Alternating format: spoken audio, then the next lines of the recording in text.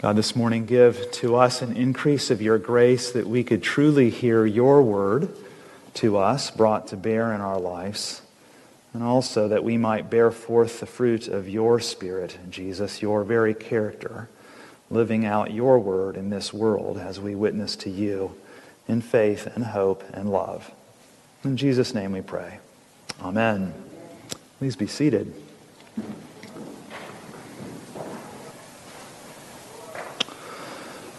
The closing line of George Orwell's book 1984, you may not remember, and neither did I until recently, reads like this: He loved Big Brother. Well, now, while it wasn't that long ago that I read 1984, I found one reviewer's work called Famous Last Words helpful. The reviewer wrote this about that last line: it's one of the most chilling returns to the status quo. Our resurrection text isn't the last line of John's gospel today, but the words could have been very similar, even though the messages couldn't be more different. You could actually say about Jesus and his resurrection appearance to the disciples that he loved his brothers and sisters. In fact, Jesus sends Mary back to his disciples, telling them to say that he will return to his Father and their Father, sending them back, as he says in his own words, to his brothers. Well, he does so actually as he rises from the dead, and Jesus then continues from the beginning of this text to the end, waiting at the tomb for Mary, appearing to Mary at the tomb, and then commissioning his disciples for ministry. He's all doing this actually not dwelling on his own resurrection, but actually naming that he will do this before his ascending. Well, the difference between these two books, that is 1984, and the Gospel of John, couldn't be greater. Jesus' love for his brothers and sisters was in no way a return to the status quo. A great change was about to occur. In fact, it had already occurred, and the implications of that were following. Jesus' resurrection from the dead changed everything for his disciples and for us. In this passage today, we see actually what the loss was for Mary and the disciples and how they leaned into their grief.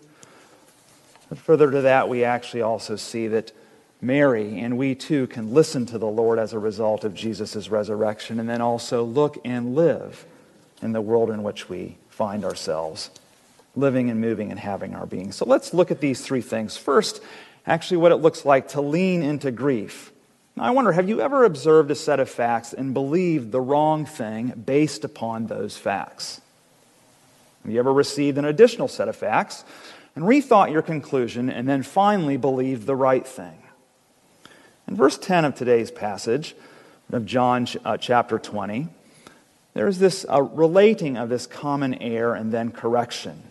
The key verse in this first section of today is this: Then the other disciples who had reached the tomb first also went in, and he saw and believed. Verse 8, and then following in verse 9, for as yet they did not understand the scripture that he must rise from the dead. Now, for some reason, Mary Magdalene got herself up and picked up the pace after our Lord's death. She made her way to the tomb and attended to the body of Christ, or so she thought.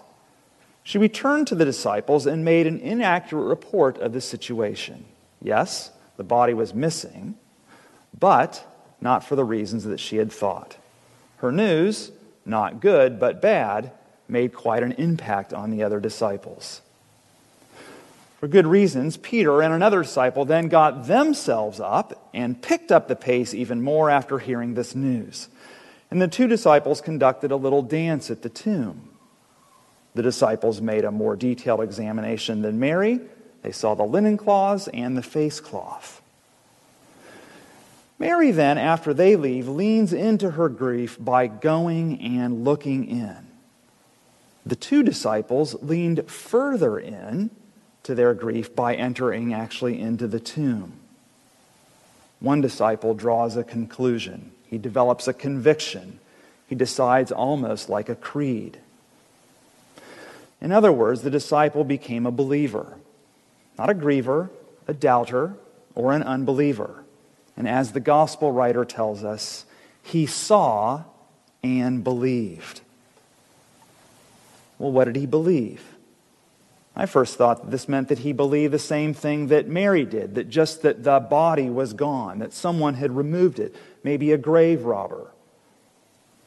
But a closer look reveals something otherwise. Verse 9 suggests something quite different, the conclusion that John brought. For as yet they did not understand the Scripture, that he must rise from the dead. John, in fact, is saying something quite remarkable, quite shocking almost, surprising. As if to say, in spite of his biblical illiteracy, the disciple believed. The disciple believed the evidence. The missing body, left linens, carefully folded face cloth, pointed to a miracle. The disciple is a little further ahead than Mary and Peter. But all leaned into their grief and came out in a different place. All actually on the way of believing that, yes, Jesus, in fact, was raised from the dead. But more importantly, Jesus, do you notice, actually stands by, mysteriously, hidden. He doesn't rescue the three from their grief yet. And Jesus isn't content with their grief, their loss, some of their confusion, even misunderstanding, but all the while loving, knowing change is coming about. And Jesus is okay with where we're at with our belief, sometimes our misunderstanding, but knowing that the reality of his resurrection we brought to bear in our lives and bring about dramatic change. And so, like Mary and the disciples, we too lean into our grief, our loss, knowing that Jesus is there, bringing about this change through his resurrection. That's the first thing. The second thing is this, then. Look up to your God like Mary, because he is right there. The next section begins with Mary weeping outside the tomb, but it ends with Mary announcing to the disciples, I have seen the Lord. So what makes the difference? In short, it looks like seeing the resurrected Lord is what made the difference for Mary. However, it wasn't Mary's eyes, but her ears that brought about the dramatic change. Mary saw Jesus twice. The first time she failed to recognize him. The second time, reality dawned on her. The difference maker in Mary's heart came not through her eyes, but through her ears. But the change didn't happen immediately. After Jesus asked Mary two questions, Jesus brings reality to bear on Mary when he calls her by name. It all changed when she heard the Lord say, Mary. Life changed even more for Mary now than when the demons were cast out of her. And it's the same for you and me. When we know what it is that we're seeking and who it is that we're seeking, when we know the risen Lord Jesus Christ is calling us by name, then we believe, and not until then. And did you notice in verse 14 and 16 this key word that's easy to miss, which is turn? Verse 14, she turned around and saw Jesus standing. But then when she heard him call her name, she turned and said to him in Aramaic, Rabboni. When we, like Mary, finally turn toward the Lord, this is the language of away from one and toward another. It's actually the language of repentance. Then desire and conviction and belief and faith all converge into one. In fact, we become united with Christ as we turn when he calls us personally. And at that point, we become followers, longers, lovers, learners, disciples of our Lord. But know this, belief isn't just for belief's sake. My belief isn't the beginning because new birth is the beginning of our discipleship. Belief isn't enough. You cannot follow Christ apart from belief, but belief must bear forth fruit in the learner. Belief actually is for understanding or learning. This is Augustine, what Anselm said. I believe in order that I may know or understand. And so we, like Mary, know our Lord calls us, and we look to Him. We love Him. We learn from Him. This account of the resurrection isn't to persuade us of the probability of resurrection.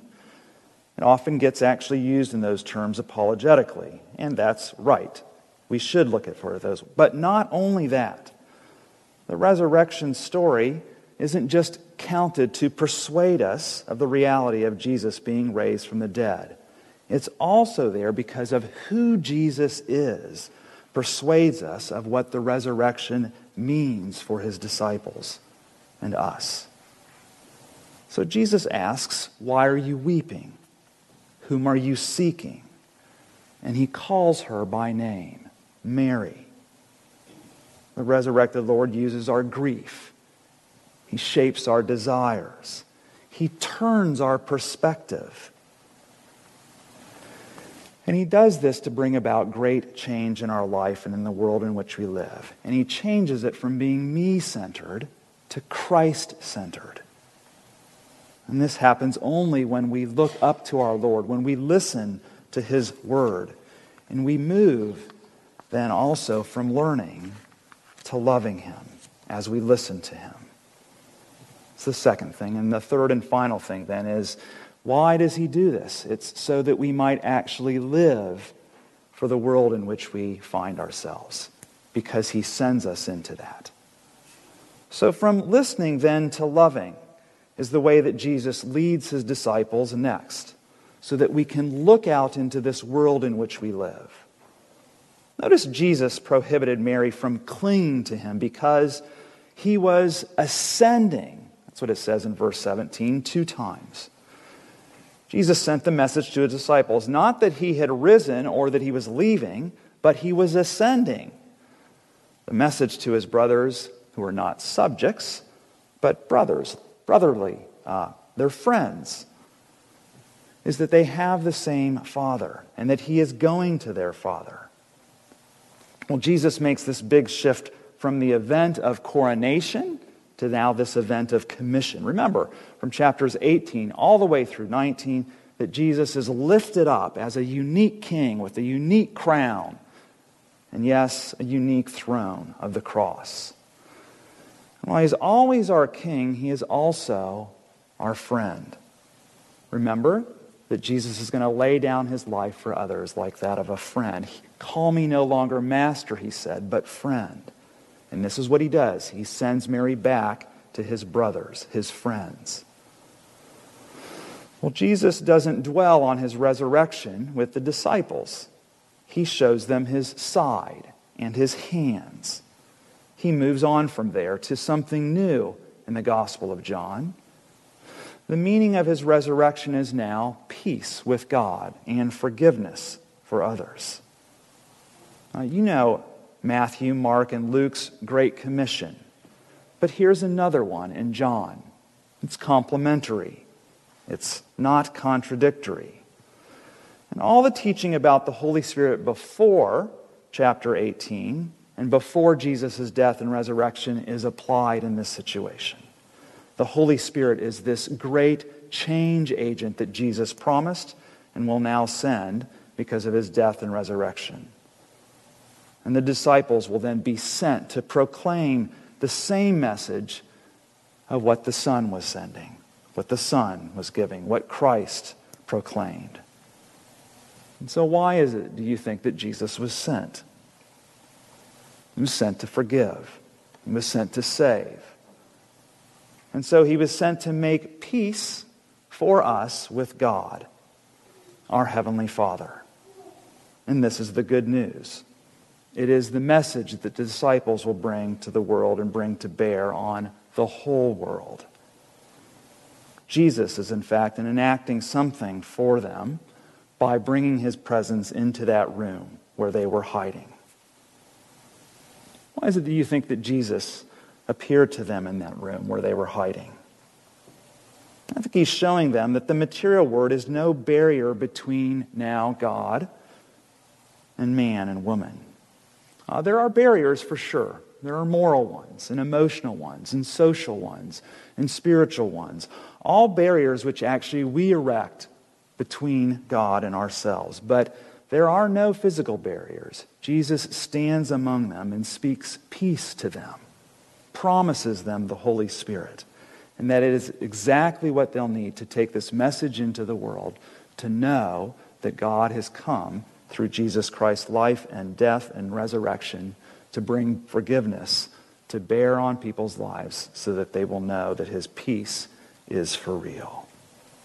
And this comes through new birth, through belief, and through bold proclamation of personal knowledge that lives are changed by his Holy Spirit.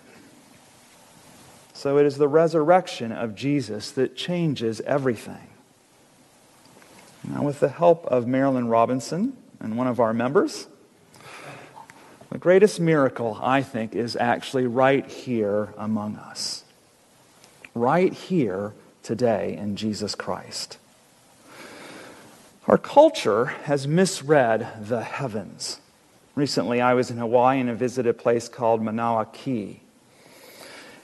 And when I was there, it's actually one of the most famous places in the world to observe what we now call space, but what the pre-moderns used to call the heavens. And never before have I seen more stars in the sky and actually so little space. But the real miracle isn't actually up there. The real miracle is actually right here, in the person of Jesus Christ, who lived, who died, who rose again, and in this story is on the way to being ascended into heaven, where he'll send his Holy Spirit. And it's by his Holy Spirit that he's with us today. And he's patient with our unbelief. He calls us personally by name. But the amazing thing is that he even trusts us with his name. And so now, do you think would he had ever done that had he not risen from the dead? Our Lord is risen from the dead. He is risen indeed. Hallelujah.